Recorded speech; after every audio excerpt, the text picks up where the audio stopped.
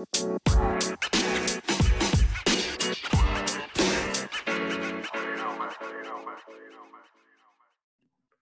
right, everybody, welcome back to an episode of Honestly Bilal. This is episode number 2. I have a different change of scenery today, and I'm here with a new guest. Today I'm here with Dr. Haris Ahmed. He is an incoming resident at Loma Linda University. Haris and I have actually a pretty interesting story of how we got to know each other. Basically, we kind of met on Twitter, and he actually reached out to me and said, hey, you know, we're having this webinar, a group of residents and I, and we would like to, you know, spread the word to medical students. And at the time, I was getting more active on Twitter, so I kind of found a way to collaborate with him. I actually tagged a bunch of program directors and asked them if they were willing to help.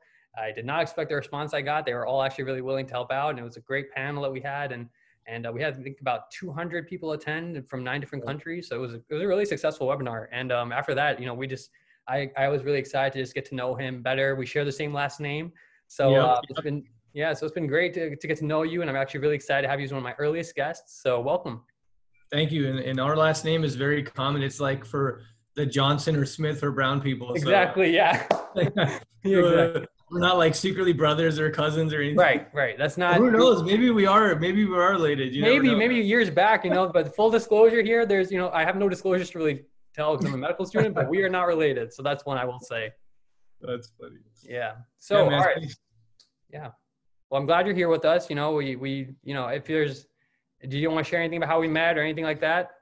Yeah, man. You know, I've been on Twitter a lot recently. I'm in that purgatory phase between, you know, finishing medical school and starting residency. So there's some downtime there. And I saw, you know, on Twitter, I saw that you had your rotation canceled, and I thought that was unfortunate. I know for me, just coming off of that process, it's very stressful. And the away rotations, especially if you're coming from a school that's not a big name school, is very, you know, important. The away rotations are the way you kind of interact with programs, you meet people, you meet faculty, you get letters of recommendation, you get to understand what ophthalmology is about in an academic setting, and you really get so many opportunities. And without that away rotation or multiple of those rotations, it's very hard to really match because you're not as much of a known commodity. Right. And that's something that we'll discuss today too, is, you know, how can you make yourself a known commodity to match in ophthalmology? Because I think that's the biggest challenge coming from a smaller school is just getting your name out there and getting your name normalized. Absolutely. Yeah. So in my situation, like you related really well. I feel like me and other students, some of us don't have, you know, ophthalmology departments or home residency programs. So, and I know you were in the similar situation. So we're really looking forward to hearing your perspective about how you did that. And yeah, so why don't you start off telling us, you know, where'd you grow up? Where are you from? What's your background? Where are you from? Yeah, man, I'm from Southern California. So my parents, they both immigrated from Pakistan when they were young in their teenage years. And I was born in Orange County in a city called Santa Ana. And then I was raised in Inland Empire. And Inland Empire sounds really cool. And it's pretty cool, but it's not that, you know, cool. But it's San Bernardino and Riverside counties. And it's kind of the forgotten part of Southern California, maybe. And it's not as beautiful as Orange County or LA County. We don't have beaches, but we do have a lot of nice national parks. What's interesting about the Inland Empire is that it is a health professional shortage area, both counties. Okay. And they're very medically underserved. And you tend not to think of that when you think of Southern California. Sometimes people think of Southern California as a monolith, you know, that it's all wealth and things like that. Sure. But there's a lot of, you know, variations, and your life expectancy can differ as much as, you know, 5 to 10 years, depending on what part of California you're in. So, you know, that's kind of, you know, my background, where I'm from. I was the first to go to college in my family. You know, first to graduate from college, you know, go to medical school, so on and so forth. So I'm very lucky and happy to do that. Yeah, that's an awesome story. Sounds like, you know, you're definitely a pure California kid, it seems like. So look, I'm glad that you're back home for your residency too. Sounds great. Yeah, definitely glad to be back home. Sure. So, you know, tell us when did you know as a kid or you know, growing up, or when did you find out medicine is what I have to do? I want to do medicine. I want to go to med school. So, you know, Asian parents all want their kids to be doctors, man. You know, every Asian parent, I mean, I'm sure your parents are the same way. So the standard. For me, it was a little different. They just told me work hard. Whatever you do, just work hard. We don't care. But, you know, I know that I have similar friends. I have friends who are exactly. I know people who have that similar, you know, story. So I had parents that really emphasized, you know, being a doctor from a young age. And I kind of just said, you know what, sounds good. But then I had an experience in my life when I was about 12, and my younger brother, who was 7 years younger than me, he was 5. He picked up a rattlesnake You know, and I've shared this story in other mediums as well, but he picked up a baby rattlesnake because he thought that was a good idea. He shook it, it bit him, and he was, you know, his life was in danger, and it was a huge deal. You know, we called the paramedics, and they came and they flew him in a helicopter to Loma Linda, you know, ironically where I'm going to be doing residency. Yeah. And luckily over there was a world-renowned rattlesnake expert, Dr. Bush, and Dr. Sean Bush, and he saved my brother's life. And it was that experience that I had that made me want to pursue medicine because, you know, up until that point as a kid, your parents provide comfort for you. They provide, you know, guidance in every situation. But that was a situation where my parents were even panicked. And it was Dr. Bush who was really, you know, in control. And he took care of the situation, took care of my family, took care of my brother, saved his life. And I knew from that moment that I wanted to do that for someone else. I wanted to give that comfort to other families. I wanted to maybe save someone else's life. And that's really what started it for me. Wow. Well, that's a crazy story. And it's actually funny how things tie back around, and maybe it's your fate or your destiny that Loma Linda is now where you're at. That's it's funny because I took my dad to go look at the hospital because it's 20 minutes from where my parents live, where I'm from, okay. Loma Linda. And that was the first time he had gone back since my brother had been by rattlesnake. Wow. Okay. Yeah. And they have like a new building now. So he was like, oh, wow, this is really nice. Yeah. But it's crazy how life can come around like that. 100%. So, you know, you went to medical school and you went to an osteopathic medical school. So when did you figure out ophthalmology is what you wanted to do? Because I know exposure is limited in your types of medical schools. So talk about that with us, if you don't mind. Yeah. So, you know, definitely there's a more of a community emphasis in DO medical schools. If you look at DO medical schools, they tend to be in underserved areas. They tend to recruit students from underserved communities. And then after DOs graduate, they tend to practice in underserved areas as well. So there's a tradition there that really lends itself more to primary care. But even with that history and that emphasis, still 50% of DOs go into specialties. So for me, when I was applying to medical school, a lot of my mentors were DOs. So it just was a logical step for me to apply to both MD and DO schools. And I was able to get into a school in New Mexico, and it worked out well for me. And, you know, ophthalmology specifically, it was an undergrad. I wanted to get some shadowing experience to be able to apply for medical school. And I reached out to a member of my mosque. He was an ophthalmologist, and I asked him, you know, do you have any opportunities to shadow? I need shadowing experience. You know, we all need that for medical school. And he said, yeah, you know, you can come with me to a mission trip. So it was a pretty big response he gave me. I was expecting to just show up, you know, in an outpatient clinic and just kind of hang out. But he's like, yeah, I'm going to go to Guatemala in a couple of months. So you come with me to that. So I went with him and his organization called Humanity First. He's a member of that organization. It's a very big nonprofit international, and I recommend students to look into that, whether you're a pre-med or medical student, because they do trips all over the world. Sure. And it was an ophthalmology camp, and I got, you know, that experience that changed my life. You know, you get to see the surgeries, the microsurgeries, the technology. You get to see people who couldn't work. These are rural workers in Guatemala. They couldn't work. They couldn't provide for their family anymore because they were blind. Sure. And as a result of the surgeries, they were able to see again, work again. Not just work, but enjoy life, enjoy their, you know, see the intricacies of nature, look at the trees, look at the leaves, look at the color of their grandkids' eyes, so on and so forth. So to be able to work and provide for your family. So I thought that was extremely impactful and powerful. And then when I went to New Mexico for medical school, I found, you know, that there are many communities that are not too different from third world countries. Sure. And so the point being is that there's a huge need. There's a lot of underserved communities domestically as well as international. And I felt that ophthalmology was really an opportunity for me to alleviate some of those disparities. Sure. So it seems like global health was kind of what tied you in. It kind of hooked you. Is that right? Yeah, that got me in. Yeah. And then it was kind of confirmed with, then you go into the rotations, you see the technology, it's very synergistic. Sure. You see the different imaging, and it's so beautiful. I mean, you look at the retina, it's so beautiful. The iris is so beautiful. The slit lamp is so cool. Yeah. And then you see that the surgeries are relatively quick. Mm-hmm. The lifestyle is good. And then these minor things come up as well. But the core of it really is just the profound impact you can have by restoring someone's vision, because it's so important to all of us. You know, we all need to be able to see. So just that's really the main draw for me.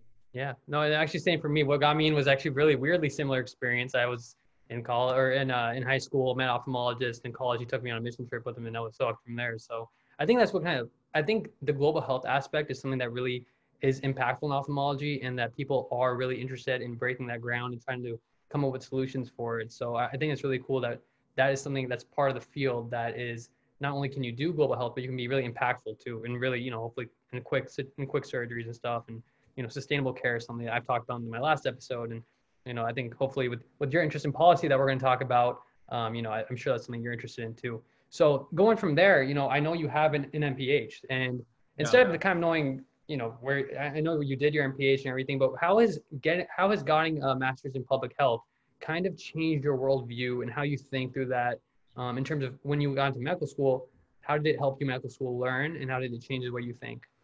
That's a great question. So, often what happens is people do their MPH while they're in medical school, and they'll do it after their second year or third year, or a lot of times even afterwards, after they graduate or they're a resident or an attending or in the future. So for me, I did it before, and it really enhanced my perspective. I mean, I got a global perspective of our healthcare system. What are the strengths of the American healthcare system? What are the weaknesses?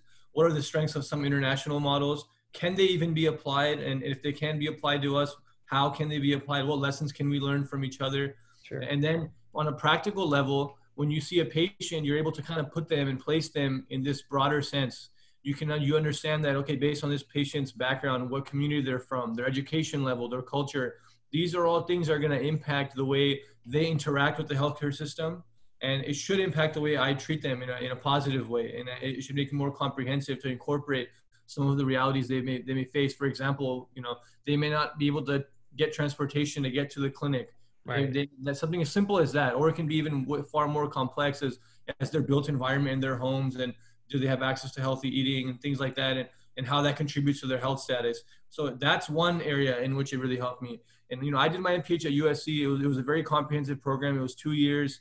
We had to do a practicum, so I got job experience. I worked for Cedars-Sinai for a year. Wow. I was a community health educator. I would go to second grade schools in mid-city Los Angeles and teach the kids about healthy eating and healthy lifestyle. I got to see a lot of disparities there.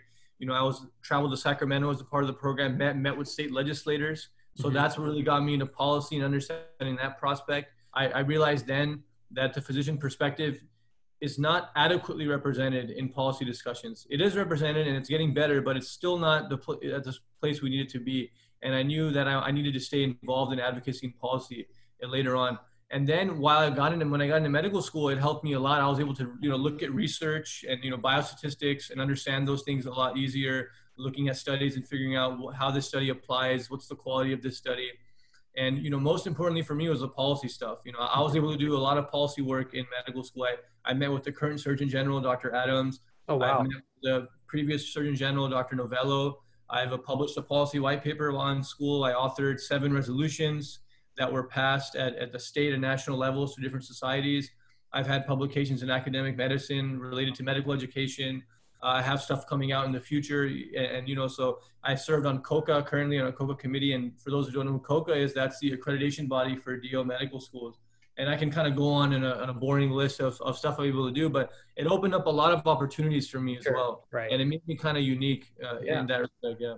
Absolutely. So, and then I'm guessing those experiences, just the range of where you've been in terms of, helping second graders in your local community to getting to talk to Surgeon General. I mean, that's such a span of such a wealth of different, opportunities. Has it formed your career interest? And do you know where you want to go with this in the future? Talk about that a little bit. Yeah, absolutely. I think it definitely informed my interest. What I saw was even as a medical student, you can have so much influence and legitimacy. And I think medical students and physicians, they do realize that it's just a matter of time. There's so many responsibilities of, a physician and medical student to have their responsibilities to medicine, learning, applying to patients. Then you have your family responsibilities. So there's not much time. But for me, policy became really important. And I was able to help pass multiple laws in the state of New Mexico related to public health. And for me, what I realized is physicians have a unique voice that's respected. They have an expertise that people are willing to listen to. And it's hard to make that time, but for me, I was able to make that time, and I wanted to stay involved in policy. And now I'm working on some projects related to, medical education and residency spots. How do we increase access to physicians in underserved areas? There are some organizations or some people believe that we should just lift the Medicare cap, which constrains residency funding. And I have a little bit of a more sophisticated approach in that we should have a more targeted GME plan. And I have a publication coming soon that's going to come up with that's going to give an outline basically on, in my humble opinion, how we should go about increasing residency spots and access to physician care. And so it's definitely, definitely informed my pursuits. I want to stay involved any way that I can. To end on this question, San Bernardino, Riverside counties, the counties that I'm from, like I said, medically underserved, Right. and federally qualified health centers. I'm sure you know what that is. 40% of FQHCs are in Inland Empire for Southern California. Wow. So meaning, yeah. So these two counties represent almost half of the federally qualified health centers in that entire region. And only 7% of federally qualified health centers have a full-time ophthalmologist, right? So that's a problem. Yeah. And so little things like that that I'm hoping to address using the policy experience that I have. And then also just as a resident, that's my number one focus moving forward is how can I use my experiences on the ground with patients to help inform my policy pursuits also, because that's really important is being on the ground and seeing really what's going on instead of a theoretical approach. Sure. So you're the kind of person, I'm guessing, who likes to think of things from a macro level scale. Is that pretty much accurate? Yeah. Yeah. You kind of start macro and then you bring it down micro, and I think it's all important. Sure. For me, it's really important to have a global picture, and then you break it down to practically what does this mean? What can I do now to contribute to the problem? Like the global picture in this sense is we have a physician shortage across the country. We have an issue of ophthalmologist shortage also as well. And so now how can we address that issue? How can we get more ophthalmologists in high need areas? How can we get more physicians in high need areas? Mm-hmm. Right? That's the problem. And so what can I do? What I can do is work with, state and national organizations, create policy, advocate, so on and so forth, write publications, things like that. So in terms of, it's kind of ironic. Now my last two guests have MPHs, right? So I don't have an MPH, and I don't foresee myself having, until I graduate, having the opportunity to get one. So what can medical students know? What can we know about, policy and stuff like that, and how to get involved? I think sometimes we're just afraid to think that, maybe we don't have the experience to do that or get introduced to it. So talk about that. How can we, how can the common medical student get involved with policy and think about these things that you're talking about? Yeah. So, as I say all these things that I've been involved in and all these projects, just know that this is not the expectation or that you don't have to do all this stuff. And there's different ways to get involved in policy. It can be intimidating, like you said. You don't have to have an MPH. You don't have to have like a formal training and have all these experiences. Really, the way you can start is locally. At MD or DO schools, wherever you're at, there's student organizations such as SOMA, the American Medical Association Medical Student Section, or American Medical Student Association, right?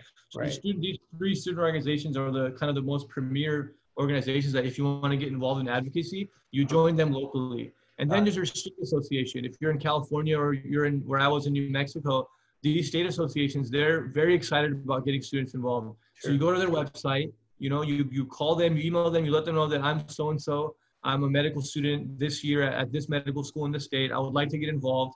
Oftentimes, state associations have a day where they visit the Capitol, and you can go to their, you can do that. Or even national organizations too, if you want to get involved, that would be the next step. But getting involved locally is really important. Number two is just being informed and reading, health policy journals and keeping a tab on what's going on, and that's going to be really important for you to get informed. But don't get intimidated or think you have to do all this stuff. Start locally with local student organizations. That's the first step. Awesome. And like you said, reading is a huge part of it. And I see that, when I go through my Twitter feed, I see that you seem to always have a very strong voice about policy and stuff like that. So do you find that social media is a great avenue for learning about this stuff too? There's a lot of potential in social media with everything, there's potential and there's harm. The potential is that you can have a rapid dissemination of information. Right. The harm is it could be inaccurate. There's not that peer review process. Sure. There's not that formality. So keep that in mind. Right. So when you look at what someone is tweeting about policy, examine it for yourself. Do cross-examine it, research the topic. For example, I talk a lot about teaching health center graduate medical education, and so Google that, look that up, see what I'm talking about. Am I saying something accurate? But I think social media has a lot of potential. I often share links. I often share, my opinions about different policy matters, and I'm able to also hear about other people's opinions. And that's another key point is when you get involved in policy, don't be so set in stone about your beliefs. Be flexible and listen to the different viewpoints. It'll enhance your own perspective. Sure, sure. So the best, so kind of like, how we're trained in medical school to have this scientific sort of process, just look at things Mhm. objectively. So you recommend the same approach, essentially, right? Absolutely. Got it. Yeah. Got it. Cool. So, going from there, it seems like, you seem like you know what you want to do with your life. You have like a plan that you're executing and you're trying to go forward and be a leader in your community, be a leader at a national level. So, who are your heroes and inspiration? Who's inspired you to be who you are today and get you where you are? Yeah.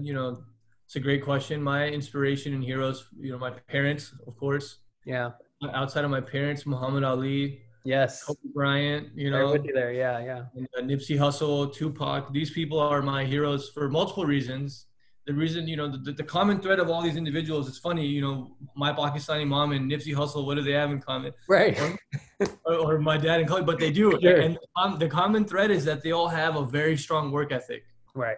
And all these individuals, for me, what I learned from them is to have a very, very strong work ethic, to not make excuses, to never take kind of a victim's mentality, take ownership of your situation, and be accountable for yourself.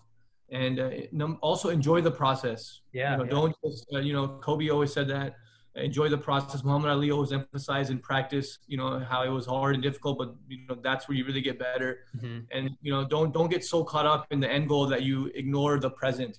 Yeah. Don't get so excited about, I want to get into medical school, I want to become an ophthalmologist, and then I'll be happier, and then I'll relax. No, Right. because when you get there, there's going to be a new goal, and then you're going to want to do that, and you're going to become on this rat race. So those people, have inspired me to always work hard and not be lazy. Yeah. So I'm very thankful to all of them. That's awesome. And I'm from the Louisville, Kentucky area, and so Muhammad Ali he's a legend here. So I do recommend for anybody who's out there who has not seen Ali, the movie starred by Will Smith playing Muhammad Ali. Fantastic movie. I can't believe it took this long for me to watch it, but I just watched it during the whole quarantine period, and it was a fantastic movie. Great acting. Also, the HBO documentary, What's My Name, with Muhammad Ali going through all his fights. Fantastic, made. It's well made. So plug for that for anybody who's not seen that content. So yeah, so that's awesome. And I really like your point about work ethic. And I'm in the stage right now where I'm below you in terms of transitioning to hopefully be going through applications and applying for ophthalmology. And I definitely sometimes feel like I'm like way too focused and tunnel vision on this goal to where I'm reaching and doing projects and focused on this one thing. But like you said, it's always going to continue, and we have to keep in sight, I feel like, what we're trying to accomplish and what's going to make us happy, and in terms of keeping priorities and working hard but enjoying the process. So I like that you touched on that. You're going to look back and you're going to enjoy this time, man. You're never going to be, a rising fourth year again. You're never going to do these apps again. Right. This is stuff you should take in, because when you get there, you look back and you're like, that was a nice time. Yeah, absolutely. So it is stressful. It's easy for me to say, but just try it. No, absolutely. I definitely can see the point where you're making, where it's fun to work hard and then you can enjoy the process too, I think. So exactly. Yeah. So, like I said, I'm an applicant. I know other applicants are hopefully watching this video and this series of, these meetings that we're having and recording. So what is your singular best advice? I heard you on the webinar. I don't know if everybody's watched that webinar, matching amidst COVID-19 in ophthalmology, but kind of touch on the things that you would recommend for people who are applying in ophthalmology this year with the virtual interview process and in terms of all that stuff, what you can see being an advantage for us and what you kind of take away and what you took away from your process too, just a year ago. Yeah. For me, we touched upon this earlier, coming from a smaller school, kind of in a less known area. If my school was in southern New Mexico in Las Cruces, and we had no ophthalmology department. And then if you zoom out a little bit, we had, I think, 1 or 2 ophthalmology practices in the city itself in Las Cruces, New Mexico. So not many opportunities. Then you look at the entire state of New Mexico, there was no ophthalmology residency programs. So I had to be very resourceful to get, networking. And social media was a key part of that. I was on Instagram and Twitter, and I utilized that a lot. I followed a lot of Instagram ophthalmologists. And I would DM them and in a sincere way, not to just, DM them for no reason, but there was a ophthalmologist, Dr. Melendez in New Mexico, and we had that in common. And he was going to a conference that I was going to as well. So I let him know that, I was going to be there. And when I was at the conference, I introduced myself to him and said, I would love to have a shadowing opportunity with you. And he was very graceful and said, of course, come on up. And I had to just take the offer, and I ran with it. I was in my OBGYN rotation, and I made an excuse to leave early. and I drove, 4.5 hours, however long it was, to get to his clinic. And I went there for, 8 hours, and then I drove right back. And the point of that story is, you got to be kind of relentless and have this type of work ethic and mentality towards this goal, because that's what it's going to take, especially if you come from a smaller school. I also went to grand rounds locally at the nearest department I could. For me, that was University of Arizona in Tucson. So I would frequent their grand rounds. Again, I would have to wake up early and get to their grand rounds and introduce myself to them. Sure. And I was able to get research from that, going there, and I was able to get a lot of recommendation out of that as well. So again, the principles of being relentless, introducing yourself, being sincere, attending conferences whenever and wherever you can. And then for me, having that MPH background, I was fortunate that I was able to create some of my own research projects and submit that related to policy and public health in ophthalmology. And through all this stuff, I made myself a known commodity by attending conferences, by being active on social media, by shadowing local ophthalmologists wherever they were, even if local meant 4 hours. I made myself a more of a known commodity. Sure. And for DO students, there's a single accreditation process now, and MDs and DOs now all train under the ACGME. This is something that's new, and as a result of that, we all have more opportunities. There are more programs to apply to, and that's something that I think DOs should really take advantage of. And at the end of the day, I think it becomes about unique characteristics. How can you make yourself a unique applicant? Everyone's going to have outstanding scores. Everyone's going to have a great story with amazing research. What can you do to make yourself unique? For me, it was my policy work. And I think that really stood out during my application and my interview, process. It was brought up in every interview. People talking about my policy work. Yeah. So that was how I made myself unique. Also, randomly, I was in a movie in my first year of medical school. Oh, no way. Yeah, I was an extra. So that was a weird, funny thing that I did, and for fun. And and that was brought up by everyone. So what are unique things for you? For each person, those are going to be different. For some people, they may have a biomedical background or engineering background, or for you, it's medical education and through social media. Whatever that is, come up with a couple of unique things about you that'll make you distinct and memorable. And those are, for me, it was policy and that movie that I was in. Yeah. Wait. So what's this movie called? We need to know. What is it called? I've never. So it's called 12. I never seen the movie. I didn't see the movie. But it's called 12 Strong. With Chris Hemsworth. So we applied as a joke. The story behind that is they do a lot of movies in New Mexico. They shoot a lot of these films. You'd be surprised. And they had a casting call, and one of my friends thought it would be hilarious. They had a casting call for Taliban, and so my friend thought it would be hilarious. Oh my gosh! To send me and my roommates, who were all 3 brown guys, to send us this Taliban role, and we thought it was hilarious too. So we applied. We just put our pictures in an email, and they responded, and they were so excited. They were like, "Oh, we want you for 2 months. We want you to come down here for 3 months." We're like, we're in medical school. We can't come for 2 to 3 months. Maybe we can come for a day. And they said, "Oh no, we can't do that." So we had a back and forth basically over, us. No way. Yeah.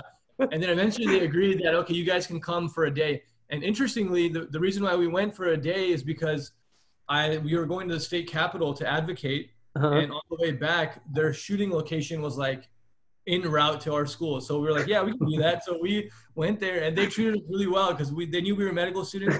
We got to have dinner with Chris Hemsworth, the director and producer. That's crazy. With them and stuff. Yeah, it was a huge circus. And I never saw the movie. And we also refused to play Taliban. We said, we're not going to do that. There you go. Okay, that's what I like to hear, right? Yeah, and so then there's an article somewhere. If you look up Horse Soldiers and my name or something, you'll see. Yeah. On there's news, someone wrote a couple articles about it because it's just a funny situation. But stuff like that, it doesn't have to be like you were a Nobel laureate, right? Did all this crazy. It could be something funny like that to make you memorable, so they remember. Oh, that's that guy who was. Yeah. That's crazy. Wow, you and Chris Hemsworth just hanging out, huh? Dude, I mean, it was a crazy experience. Let me tell you something. I would never want to be in that field. That field is horrific. Those guys work really, really hard. Yeah, they work really hard. One thing that I missed though is they have this food truck where you can summon I've heard. And they can create any dish like Chinese.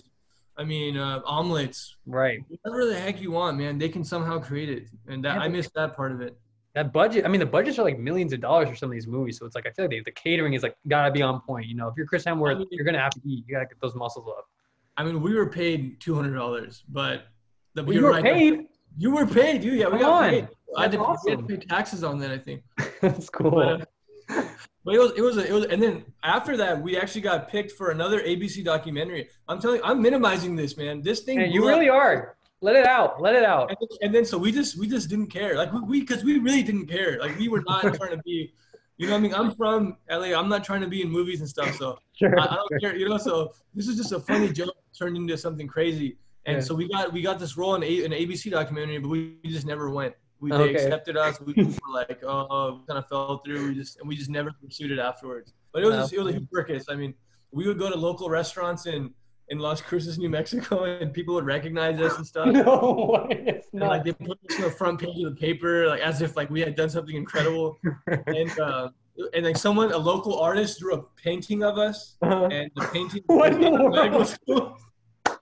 And the painting is in my medical school. Yeah, I mean this story has so many. I can just keep going. So nuts. Yeah, and so like it's just a ridiculous scenario. And so I would share this in interviews, and we would just be like what the hell? It's so funny.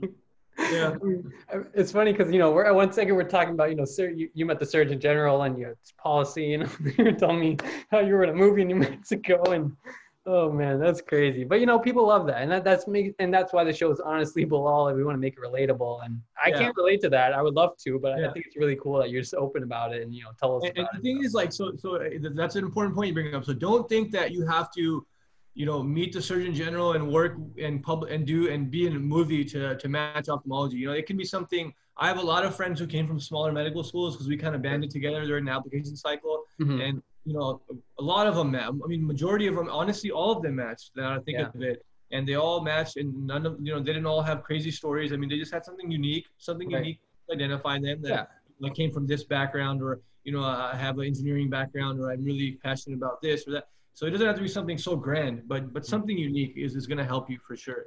Sure. So that's another thing. Sorry, one more thing. Sorry to cut you off. Ahead, please. The webinar you mentioned, we're going to do another webinar soon, hopefully, to help get into some of the nitty gritty about personal statements and formatting. Oh, wow, San Francisco Max is an open text, so you can format it however you want. You can bold and italicize stuff and highlight stuff. And it may seem like it's not a big deal, but that stuff matters. And the way you order stuff and the way you prioritize things makes a difference. Because like if you apply to ERAS or NRMP, everything's kind of cookie cutter. You input your information and then they box it up for you and they format it. So you have an opportunity to really format things in SFMAT. So we're going to get into some of that stuff, and we're going to do that soon, hopefully in the next few weeks. Great. Yeah, and I'm going to make sure to spread the word about that so people know once again. And for anybody who's out there, if you have Instagram, today I saw an awesome post by @OptoBros. They actually went through and talked about how they organized how to write in the SF Match application. So it's really useful for people out there. It was talking about how to format and making bullet points. So if there's anybody out there who's going to be applying this upcoming fall like me, definitely check it out. It was really great, great post. So Haris, it's been absolute pleasure. Once again, it was great to finally meet you. We've actually never met like this, so this is a great great opportunity, and you're welcome to come back anytime. And I really appreciate you coming on. Of course, man. I'm glad. I'm very thankful that you're doing this for students. I hope they gain something from it between all the stuff we talked about. Yeah, a lot. We went everywhere. Yeah, we went everywhere, and I'm glad to help in any way that I can in the future as well.